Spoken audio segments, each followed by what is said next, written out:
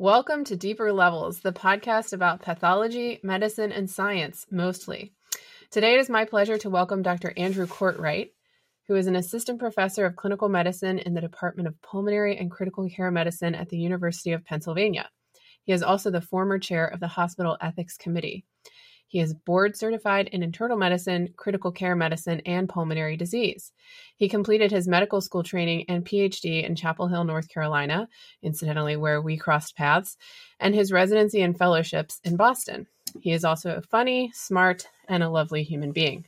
So Andrew, how are you? I can't wait to talk to you today for the show. I've been thinking of you since this whole situation erupted in the United States. How's it going? I'm better now that I get a chance to talk to you. I just came off a week attending in one of our COVID ICUs, and I think everything's changed, and it's just kind of a growing learning experience that we're all thinking through together. So I'm super excited to be here chatting with you. Awesome. Great. Well, I like to hear that you're not just like rocking slowly in a corner and staring off into space, which is probably what I would be doing if I had your job, but that was hour one. And then Okay. Good. Okay. So normally I've been summarizing the news in this portion of the show, but I find, and I don't know if I'm alone in this, that the numbers are starting to lose perspective. And I feel like they're just getting so big, and obviously it's terrible.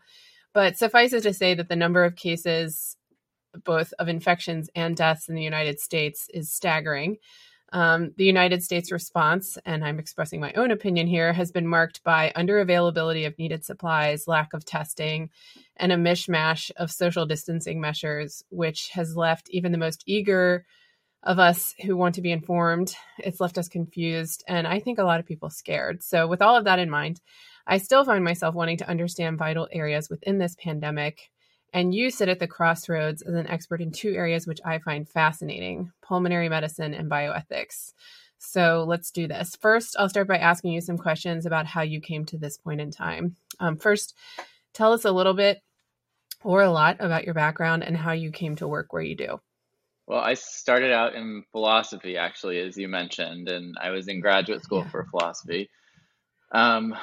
Which I really enjoy, but I was starting to do some work in ethics and bioethics in particular. And it really became apparent to me that you really needed to know more about the bio part of the bioethics and, what people were really thinking about in the medical field, what medical ethics issues were relevant to them and their day-to-day clinical practice. And I really felt like I wanted to be more informed about the kind of medical science part of it. So I went to med school, as one does. Yeah, just as one does. You just decide one day and then it happens. Yeah, right. Fortunately, I was a biology major in undergraduate, so I didn't have to restart my whole that's good. training.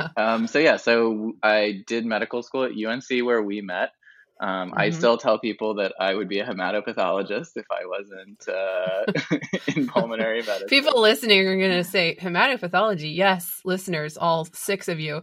I was so interested in hematopathology at one point in my life, and that is when Andrew and I became friends. Yes, we did differential counts together happily. Which was amazing. It really was one of the highlights of medical school for me. I don't know for better or worse. It was a quiet, lonely time for you. Correct. Sorry, okay. Things have just really changed so dramatically. So then I went to internal medicine. As it turns out, I eventually got back around to interacting with patients, and I did an internal medicine residency. And then I did pulmonary and critical care medicine up in Boston at Brigham and Women's, where I did most of my training.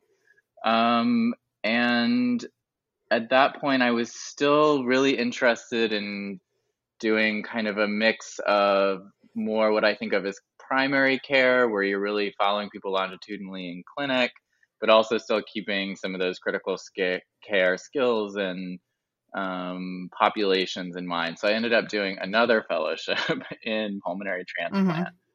And so now I'm a full-time pulmonary transplant attending at the University of Pennsylvania. Okay. Yeah, that's a that is certainly a niche, I assume. Yes. So when is the first time you remember hearing about COVID-19, and do you remember what the source was and how you felt about it at the time? So I actually feel like I'm in a pretty unique practice population because I see a lot of regular coronavirus. I actually see a lot of respiratory viruses in general.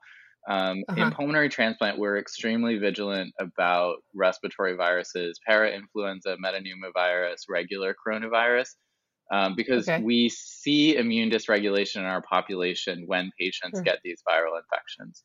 So Uh-huh. something like coronavirus is a common cold when it's kind of your typical seasonal coronavirus, but in our population, we see it trigger acute rejection, we see it trigger organizing Uh, pneumonia, we even see it trigger chronic rejection, and including accelerated phenotypes where we really don't have very many treatment options. So as a huh. practice, we're incredibly vigilant about getting respiratory swabs routinely, understanding what pathogens are in our community, because our patients are extremely vulnerable to these infections. So that's all a kind of long-winded way of saying that kind of by the time I was reading about cases in Wuhan and really when it started to spread to South Korea, I was already pretty concerned just knowing Okay. what coronavirus does on a kind of regular basis, especially with the kind of reports of immune dysregulation that were coming out. Okay. And so, just as a little aside, before, say, a year ago, before we were living in this upside down reality, did your do pulmonary transplant patients wear masks all the time? Are they always protecting themselves? Yeah, so they In that's a great Yeah, question. So yeah. we have our patients always wear masks when they're in kind of crowded areas. We tell them we prefer that they not be in crowded areas. So we're like, if you're going to go to the movies, go to a matinee. If you're going to go out to dinner, Uh, go to an early seating. If you have grandkids that are sick, they have to be out of the house. Their parents have to be out of the house. So there's a lot of built-in social distancing in our population already. uh-huh. Okay, that's interesting. I didn't even think about that. So, um, today is April 20th, 2020. How has your opinion changed since you said you were first hearing about those cases? Was there one moment where you feel like your opinion changed from what you were feeling to something much worse? Or I'm very interested in this, especially with your population. Or was this something you knew from the very beginning was going to be this serious? I mean, I've been really concerned from the beginning. I mean, in February, I was looking back on my Amazon search history and I was looking for masks for myself and for my patients in the middle of February, back Okay. before that became like super popular and trendy. Were you able to find I them? did back in February. It was not that hard. Huh. I mean, they were more expensive than they had been, I think, in January, but Okay. they were actually there, which is I'm surprised you could actually find them because I thought that with it being already bad in some other parts of the world, that those parts of the world were buying them up. So that's interesting that yeah, you that were maybe able there to was find some them. stockpiles locally that could still be tapped at that point. Yeah. But I had my last in-person clinic visit was March 3rd, so we had decided to basically shut down our Uh-huh. outpatient Face to clinics face. Hmm. pretty early on before we were seeing a lot of cases, just out of an abundance of precaution. So I think we were extremely, I don't know if paranoid is the right word, if you're being precautious and it's Vigilant is vigilant. the word. Yeah, Yeah. yeah, that's right. Yeah. Because it's That's not paranoia, yeah. right? Because you have legitimate reasons to be concerned. Especially in your population, I think very caution is sort of like you said, it's almost a way of life for you all. So, so how has work changed? I know you said you were in a COVID unit now, which I assume is not run of the mill for you. So, how has your work changed during this time? No, I really, yeah, that's, I haven't done any critical care attending in a medical intensive care unit at Hmm. Penn at all. So this was the first time that I had taken care of non-transplant patients. And I think it's been remarkable because across our division, um, we've all kind of come together to provide additional critical care staffing. Hmm. So that's the people who do outpatient pulmonology, the kind of folks who are more research oriented, the pulmonary hypertension folks, all of us Mm, with critical care training, but maybe that's not what we do on an everyday basis, where we're right. being called to go in and provide additional staffing. Um, Hmm. and so I'm just really amazed and impressed by everybody who's been able to come together and provide that service for this patient population and for the hospital. It's really remarkable. Yeah, that's really nice. You probably get to see people you don't normally get to see in terms of coworkers too. Mm-hmm. So And nice. nursing has been fabulous. Like people get pulled from like their routine units. There's a lot of folks who are usually in the ORs who've come to kind of staff and shadow in the COVID units. And it really kind of runs the gamut. So, you know, people who are maybe in the ORs doing kind of scrub tech work, they come to the ICU so they can help us supervise taking on and off our PPE to make sure that we're doing it appropriately. Oh, and those people are so good at that Right, job. exactly. You know? They're the ones you want keeping you safe. 100%. And you it's know? such a skill set. 100%. You don't like think of it as like, oh, I'm just going to throw this mask on. But it's like, it's a skill set, and it really takes a lot of practice. And to have somebody stand there while you're trying to come out of a patient's room appropriately and walk you through those steps, it's incredibly valuable. Yeah, and probably takes some of the anxiety out of the situation, 100%. Which I feel like, yes, would be a big problem. So what are you hearing from other healthcare providers in your daily practice about COVID-19? How are they feeling and handling this time? And then we already kind of answered this question about a wider variety of people helping out than, say, 6 months ago. But how do you get any feedback from those people? How are they feeling? I think everybody, at least in the unit where I was, everybody was pretty anxious the kind of first couple of days, and then trying to figure out just, you know, what needs to be done, how to take care of patients, how to take care of yourself. I think that anxiety level is improving. I think a lot of people are also very anxious about their outpatients. And I know that this is true for me. Like I'm doing a lot of telemedicine outpatient clinic visits. I'm trying to take care of people remotely, trying to balance, you know, do I really need blood work today? Do I need a chest x-ray to take care of this patient? Like what things can we risk exposing folks to? Or if they're going to go out, what do we have to do to minimize that? Who do I need to see in person? And I think that that's something that seems pretty common. So some of the patients that I share with the oncology practices are going through the same kind of risk-benefit decision-making. I'd be really curious, honestly, if I can ask you a question, like how folks in your department are kind of dealing with everything on a day-to-day basis, like what kinds of decision-making or repurposing that y'all have been going through. I think my hospital is so unique because we see such a unique patient population. We're just women and infants. From the data, which is publicly available, so I don't feel like I'm revealing anything that the governor and such are releasing, I think the majority of patients in Rhode Island are at the main hospital, which due to like different companies owning is owned by a different company. So as far as I know,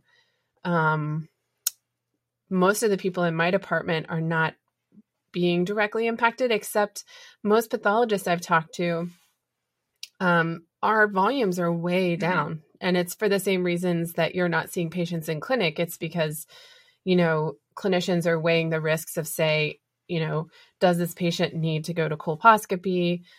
Does this patient need a biopsy today? Can she wait to get her pap smear for 6 months? So it's just, and elective surgeries, as far as I know, most places are not happening. So, you know, pathology is we only do what specimens come in, and there aren't as many coming in. So I think a lot of us actually have more time to work on research. But then the flip side of that is that some of us are working remotely. And so, you know, like I don't have access to my good camera at work. And I mean, that's a pretty small gripe, but it's just, how do I make do? How can I make do with different things? And it pales in comparison to what you all are up to. But I think pathologists as a whole are seeing a decrease in volume, which is kind of unnerving for us. And the other thing I wonder about, and, you know, my friends and I wondered about, is what's going to happen to all those people who aren't getting their biopsies. Yeah. You know, 100%. I mean, yeah, I mean, because it's like, if there are X number of slots for biopsies per day, and those were almost all full on a normal basis, how are you going to catch up? Like, are we going to be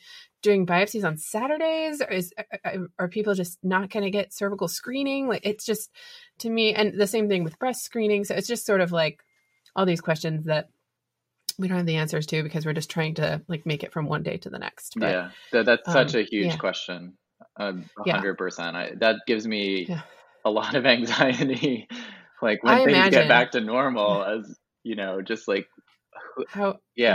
where's the capacity to catch up for 100%. That? At that point, like when all the COVID people are better, are the pulmonary and critical care people are going to help the gynecologists do colposcopies? Like, I don't think so. Listen, so it's like retrain me. Yeah. I mean, it's just so many questions that, we just have to figure out how to do. And I'm sure we'll figure it out as a healthcare community, but it's just almost more than people can think about right now. So do you think as a result of what we're going through right now, that medicine will change in the future? The practice of medicine will change?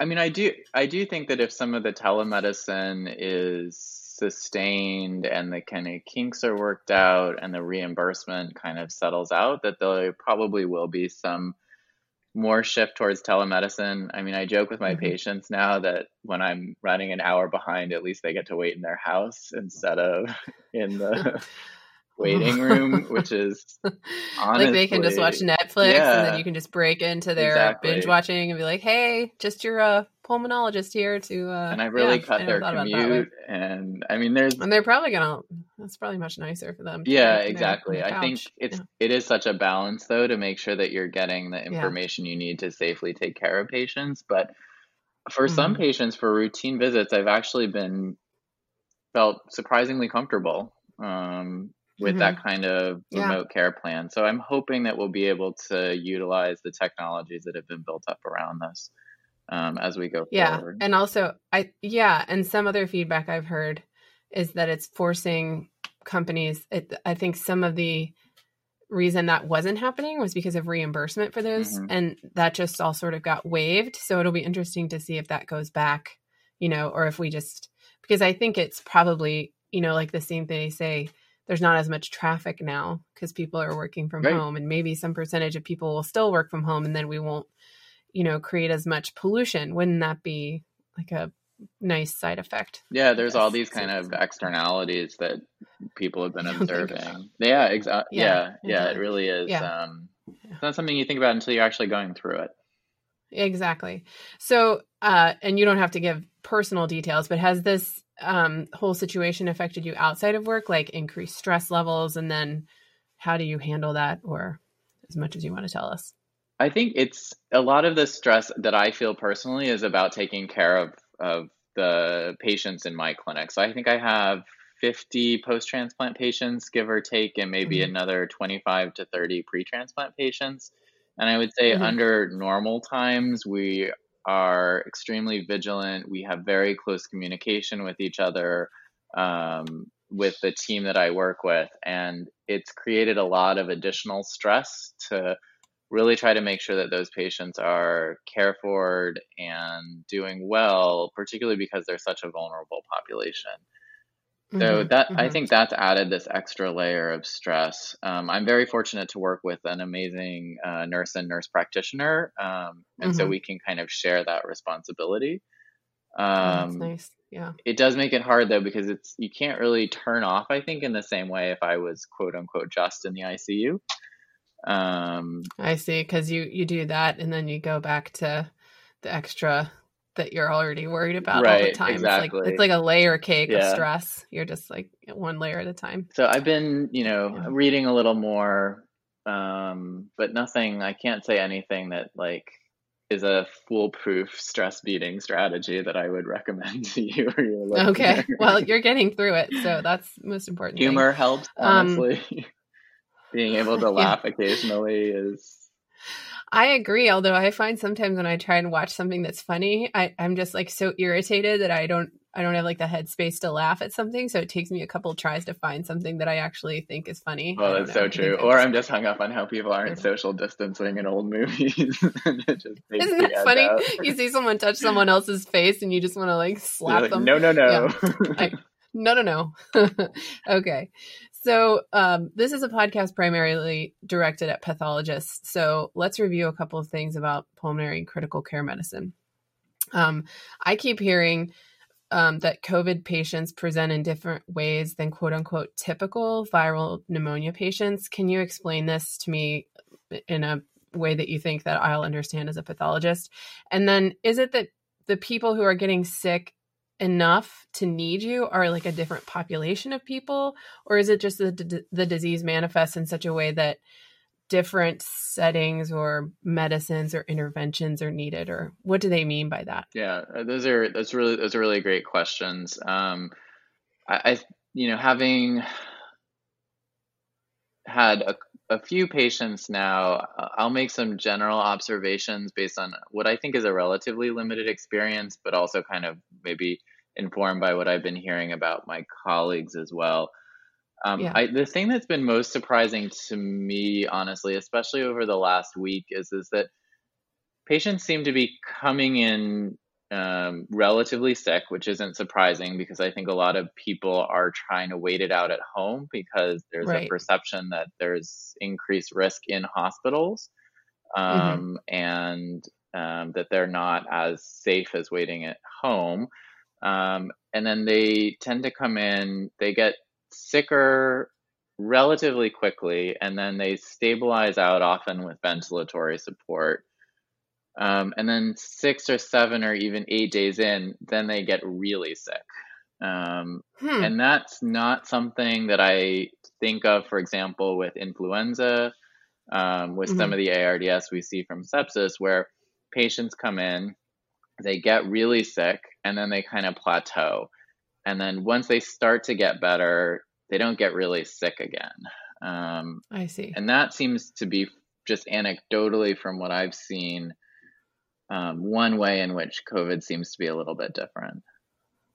Okay. So they come in pretty sick and need basically to be intubated. Is that what I assume you mean by ventilatory support? And then while they're on the ventilator, they seem to go through some sort of second dip where they need what does that mean? Do they need higher settings on the ventilator? They need higher settings. They need paralytics. Oftentimes we're proning these patients early, which means that rather than letting them lie on their backs with the endotracheal tube in their mouth, we're turning them over to better help onto their stomachs. Onto their stomachs, yep.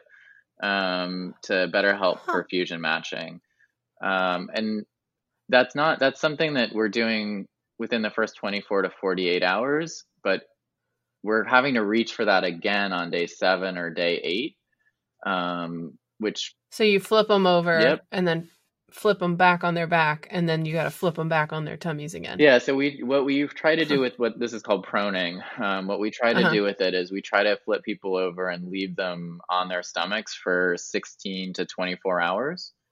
And then we'll supine them again for 8, 12 hours. And then if they're doing better, then we stop. Sometimes we'll stop flipping them back and forth. Sometimes we'll do it again.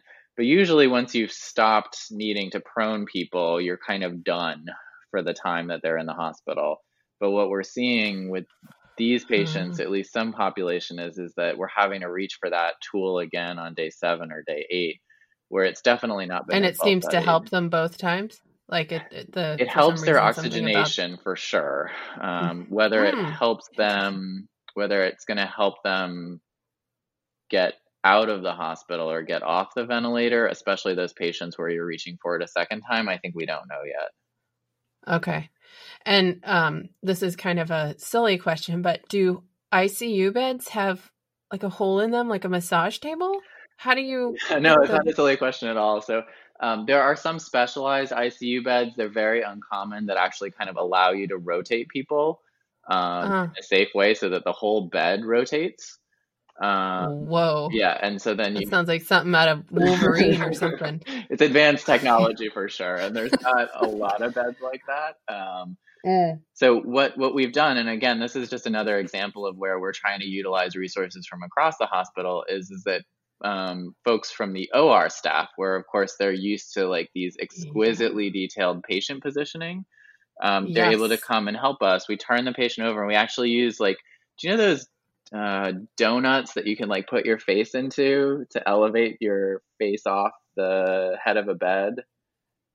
Okay. I'm Yeah, like I can literally picture. making this picture with my hand, which Perfect. of This is course. an audio medium. This is an audio So, medium. yeah, so think about it like the things you take on an airplane with you, like the donut. Yeah. Yeah, so rather than putting it around Right. your neck, you put your nose and the endotracheal tube kind of through that, so it keeps your head up off the bed. That's hard to pick. I mean, I can picture it, but that's amazing that something like that is what's helping people. Well, it has like a good pathophysiologic basis because Yeah. one of the kind of phases of ARDS is you get this capillary leak because you've Uh-huh. gotten either viral mediated or cytokine mediated disruption of the The barrier. epithelial layers. Yeah. Exactly. And so you have a lot Yeah. of fluid, just Uh-huh. pulmonary edema, come out into the alveolar spaces. And it's a gravity dependent process, right? Because it's fluid. And so if you look at the CT scans of this patient, a lot of the kind of damage and fluid accumulation is posterior. And so they're just passing blood through those posterior deoxygenated regions. And so their VQ Uh-huh. matching is terrible. So if you flip them over, eventually all that Uh-huh. fluid does drain to the front, but it takes a fair amount of time. And so I see. So you're it's almost like a sponge or something where you're flipping it over and then just flipping them back as it exactly. sort of And so the moves blood back is and forth. going to those like Yeah. relatively normal lung spaces because the blood is I see. gonna perfuse differentially now to the front of the person where the lungs are relatively Uh-huh. normal. And so you're Okay. actually going to get better oxygenation For a time, for a at least, time, right? right? And Yeah. that's where we Yeah. like 16, 18. But then the nice thing is you're just flipping them back over. So you're starting that process Yeah. over again. Yeah, that's great. That's good to know. I was hearing stuff about that too, and then I also heard something. I was reading this New York Times article. It was this woman who's an ER doctor, and she was talking about how all these patients are on ventilators in the ER, which is also not normal. But she was talking about how she was talking with a colleague of hers, and a person came in who needed to be intubated for a reason that wasn't COVID, and they said something to the effect of like, "Oh, a non-rigid lung to inflate. How lovely." And I was like, "Oh, okay. So is the COVID lung more, and I'm probably going to use the wrong terminology, but restrictive? Is it more, it's harder to, it's like more brittle or something So when you're using yeah, settings?" everybody's been kind of going back and forth on this. It's a really interesting question. So we kind of use the term compliance to describe kind of the Okay. Right. elasticity of the lung. Uh-huh. And so the COVID lungs obviously have reduced compliance, but they're oddly more Uh-huh. compliant than what we usually see with ARDS, with like influenza related ARDS. So other viral pneumonias. Yeah, and I don't it's think more anybody compliant than knows that. why. Okay. It's definitely much less compliant than someone you'd be intubating for another reason. Like what? Like an Like overdose where you sepsis? needed to protect their airway or sepsis Okay. Okay. or traumatic Okay. injury, or just Got it. regular good old Okay. fashioned pneumonia. Just good old fashioned I pneumonia. mean, those Yeah. were the days, right? Like, I guess for you, they were not for me. if you had one Yeah. patient with bacterial pneumonia, Yeah. you could, chances are you were going to get that person better and you're going to get them better relatively Yeah. quickly. Yeah. And we hope we get back there eventually. Sentence I never thought I would say is I hope I just get to treat pneumonia again. Yeah, exactly. Just run of the mill, so quote unquote. My next question is going to betray how long it has been since I've had direct patient contact. But the stories I hear of patients sort of packing units in various stages of hypoxemia, and I put a thing on my blog, which I'll put in the show notes, about that diary of that physician, that female ER doctor, just in various stages of hypoxia, and sort of like some needing masks and some needing to be ventilated. It seems so stressful, and I know we've already talked about this, but what does it feel like to go to work knowing that you're going to go work in a unit full of COVID positive patients? Maybe you already are used to working with very sick people, but do you feel like this is just another day at the office? I think the main thing that I noticed is that while I'm used to taking care of very sick patients, we have patients on ECMO, we have a lot of advanced modalities in our pre-transplant population. I think what's different is that we only usually have one or two really sick patients. And I was talking with a resident about this on yesterday, actually. But what we're seeing now is every patient is that sick patient. Right. There's not the couple of patients who have a little bit of hypotension and they need vasopressors for 24 to 48 hours, and then they're up and they're out of the unit. Everybody's really sick. They're there for a really long time. They're really slow to improve. Okay. They've developed other complications.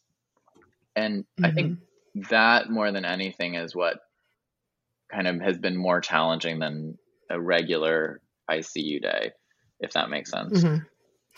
Do you think that's because everyone is getting that sick, or that they are trying to manage the less sick patients in non-ICU settings now, or both? Do you think some of those halfway sick people are on the floors now? It's a great question. I wish I had an answer for it, but I'm just not seeing the kind of halfway sick patients. I mean, they only kind of send the people who really need to be there. There's not the kind of, we just want to observe this patient and see how they do. I mean, I'm in the 4th or 5th surge ICU. So the ICU that I'm working in used to be our ED observation area. Oh, wow. So we're really kind of expanding the critical care capacity, and they really are being vigilant about really sending you the people who really absolutely. Patients. Yeah. That's interesting. So let's see. It seems most of the deaths which are attributed to COVID, and I looked this up on the CDC website, are occurring in persons who are older, especially those over the age of 75. This may seem like a very basic question, but what about older folks makes them so susceptible to COVID-19? Is there something different about their lungs? Is it just purely an immune response? Or how would you answer that from a physiologic perspective? I'm not 100% sure that we know yet. I've heard a whole different range of theories from, there's immune senescence in older patients, so they don't necessarily have as robust an immune system. But I could also see that being a good sign, since a lot of what we're seeing seems to be like an over-exuberant immune response. Right, almost like a cytokine storm. Yeah, exactly. Theorizing, right. And that's why people are reaching for like tocilizumab, which is an IL-6 inhibitor, to try to tamp down that immune response. And if it was just that, you might think that older patients would be less susceptible to kind of the severe phenotype. Obviously, there's more comorbidities in the older population.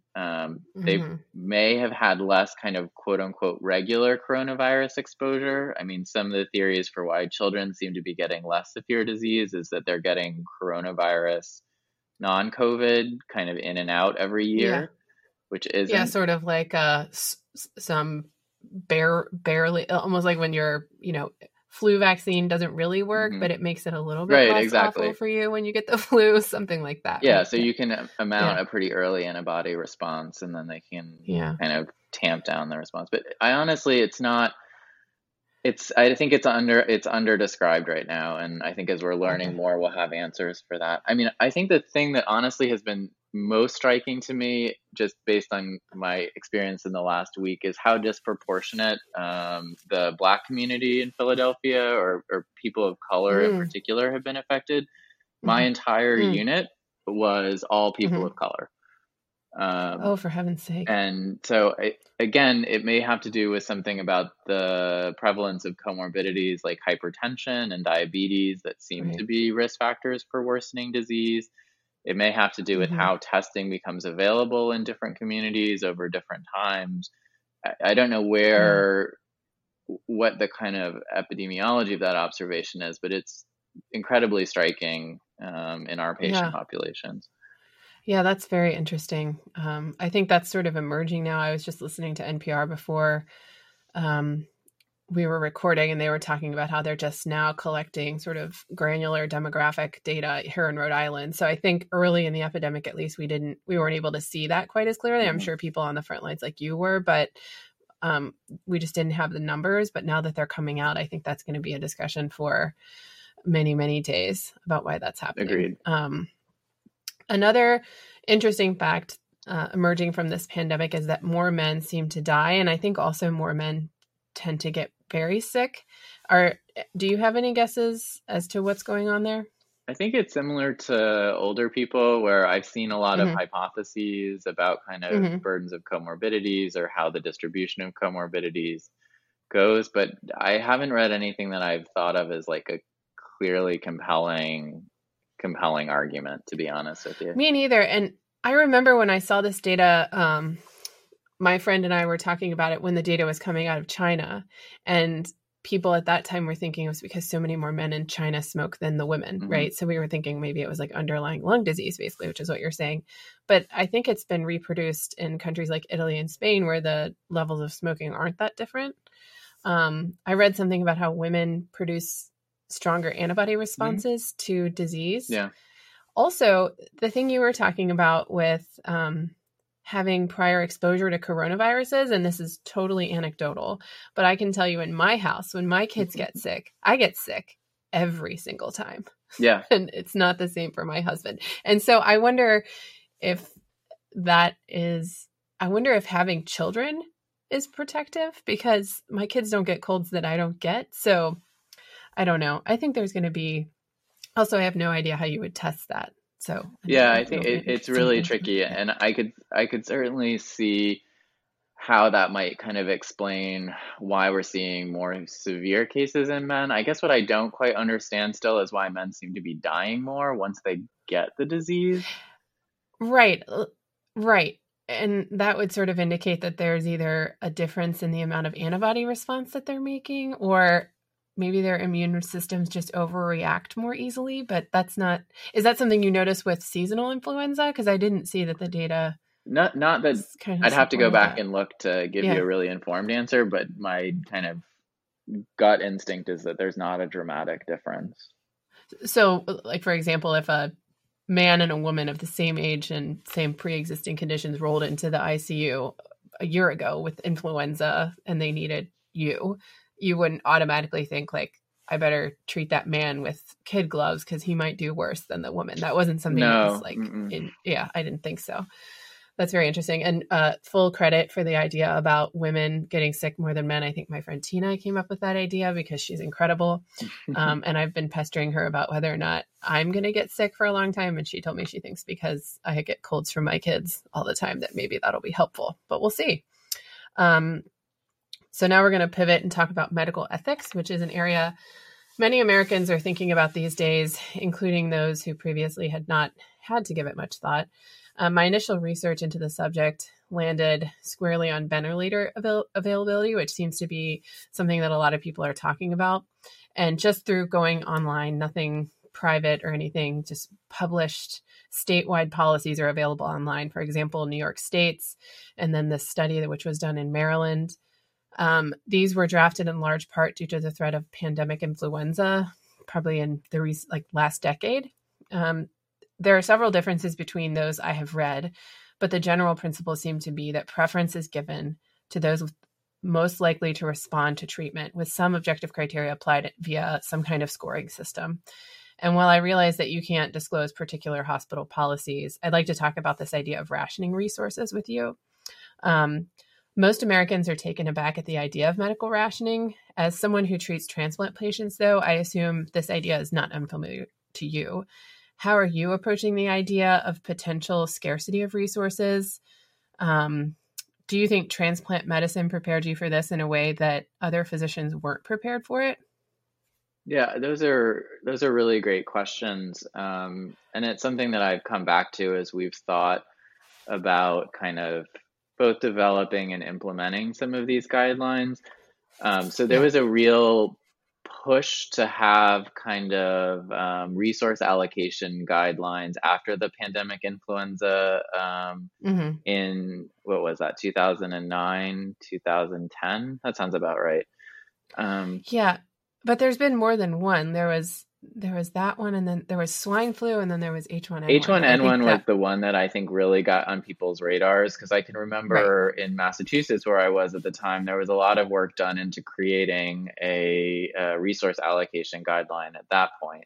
And I think that's pretty common. I think that's what really got a lot of people thinking about this. Yeah. And then some of them, like the New York guidelines, kind of made its way through and were implemented. And then some of them, I think, just because H1N1 didn't turn out to be as severe as people thought, and maybe there was a little bit of feeling like these things weren't going to be necessary because we really weren't going to see the kind of scenarios that we're seeing now. I think a lot of those allocation guidelines kind of got tucked away or maybe fell to the wayside a little bit. And that really created a scenario which played out, in early March as people really saw what was happening in Italy. They saw what was happening in New York, and they really realized we need resource allocation guidelines, particularly at the state level or multi-institutional collaboration, so that individual institutions could have a kind of consistent framework for thinking about, if they needed to, what it would be like to kind of make rationing decisions. Yeah. And as someone who, you said you work with patients in the pre-transplant setting, is that a conversation that you have to have with patients in the pre-transplant setting? I assume that resource allocation is something that you think about all the time.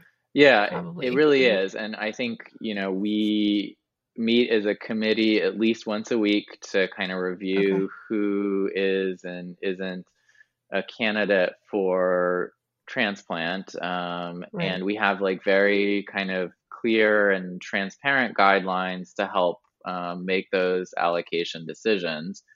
I think from my perspective, a lot of it is about trying to understand, what the risk and benefit, or risk in particular, is for a particular patient. Because what you don't want to have with transplant especially is you don't want someone to kind of go through transplant and either not make it through transplant because they have other severe comorbidities that means you can't get them through the procedure, or they get through transplant but then they spend the rest of their life in the hospital, or just dealing with multiple ongoing complications that were foreseeable because of what you knew about them before transplant.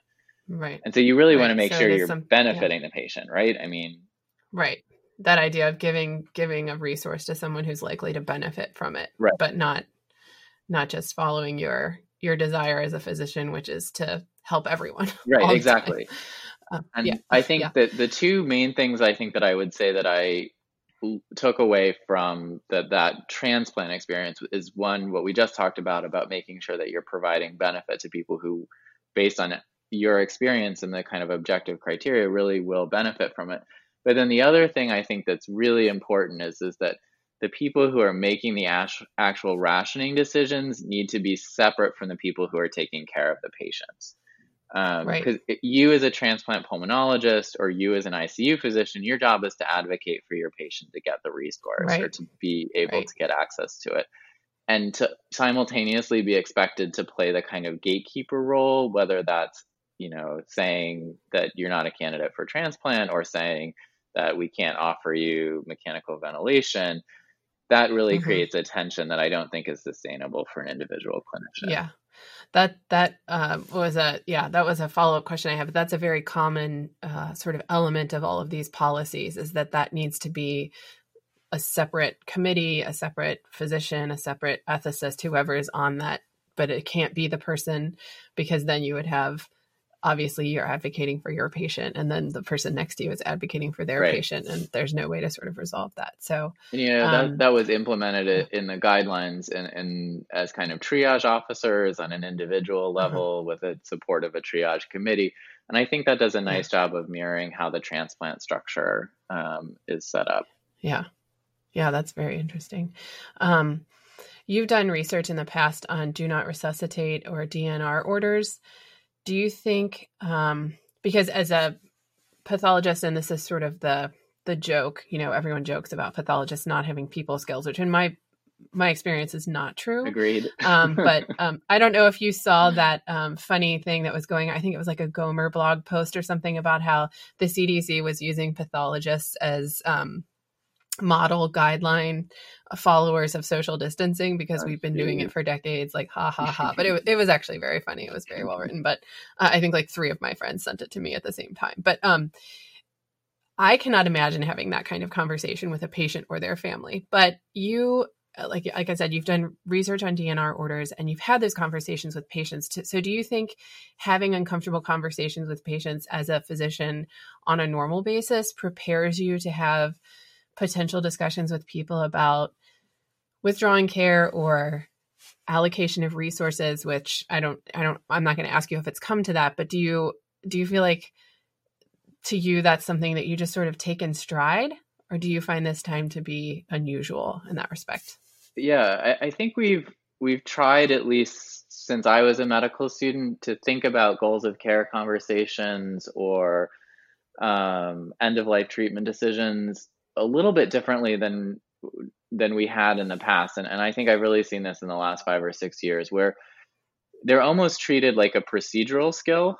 So that so a good example is, we do checklists now in the ICU for central lines, for arterial lines, for a lot of our procedural. Right. And, that's to keep us kind of within the standard expectations and kind of make sure you hit each of those points, that you get your chest x-ray when you're done and you confirm the line, so that you're not, you're not falling out of that. And I think one thing that, there's a disanalogy, which is that every critical care conversation is its own conversation based on unique factors about the patients. But there's always going to be certain points that you want to make sure that you've touched on, or that you want to make sure that you bring up in each conversation that kind of can help set a framework for having those conversations go well, go clearly, and really kind of elicit patient surrogate preferences and have people have a real understanding of the situation to make a decision along with their physicians about code status or about treatment limitations or continuing life-sustaining treatment. And so I think all of us now who do critical care, who were trained in the last 6, 7, 8 years, and a lot of people who are older who've gone back and kind of gotten additional training in this, really have developed a skill set that, because it's been treated kind of procedurally, that you need to have this competency on a day-to-day basis to have these conversations and to do them well. And so from my own experience, I can't say that the kind of COVID-related conversations are dramatically different from the way that we've been trained. And I think that's a credit to the growth of palliative care and a lot of organizational kind of education that's gone into treating these conversations as things that people need to be trained for. That's really good, because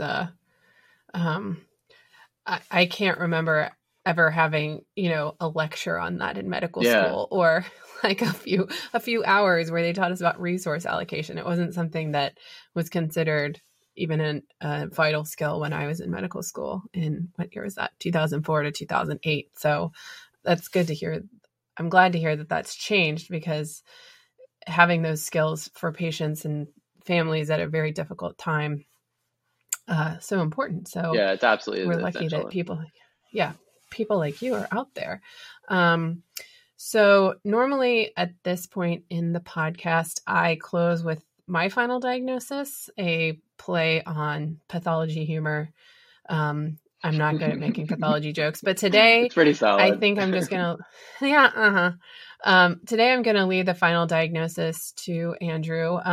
What else do you think we should know about your specialty and what is happening during this pandemic? And let me just say, I already feel better about the way this is being handled. I think I just assumed that it was sort of like pandemonium and a pandemic, but it seems like there are such well-trained people out there. But is there anything that you think I didn't ask you that you'd like to talk about? I'll make one just kind of observation that I've seen over the last week or so, maybe kind of, again, a pathophysiologic observation. I love those. Which is that for whatever reason, we're seeing a lot more thrombotic events in this population. I've heard than I would that, normally expect. There was a nice autopsy series that came out of, I think, Lancet last week, where they just saw a ton of endotheliolitis, really, that seemed to be contributing, whether there's other clotting dysregulation. I think remains to be seen. But it's really, I think, something that we're just starting to understand about how the COVID-related sickness seems to be different from other right. from other organisms and from other kind of critically ill patients. And maybe there's, I mean, the way you talk about it, it's almost like there are stages, you know, like the initial hypoxia and then this second wave, like maybe the thrombotic thing only happens to people who go on to some further stage that some people don't. And yeah, I think that's really insightful. And I wouldn't be surprised at all if that's something that we ended up observing.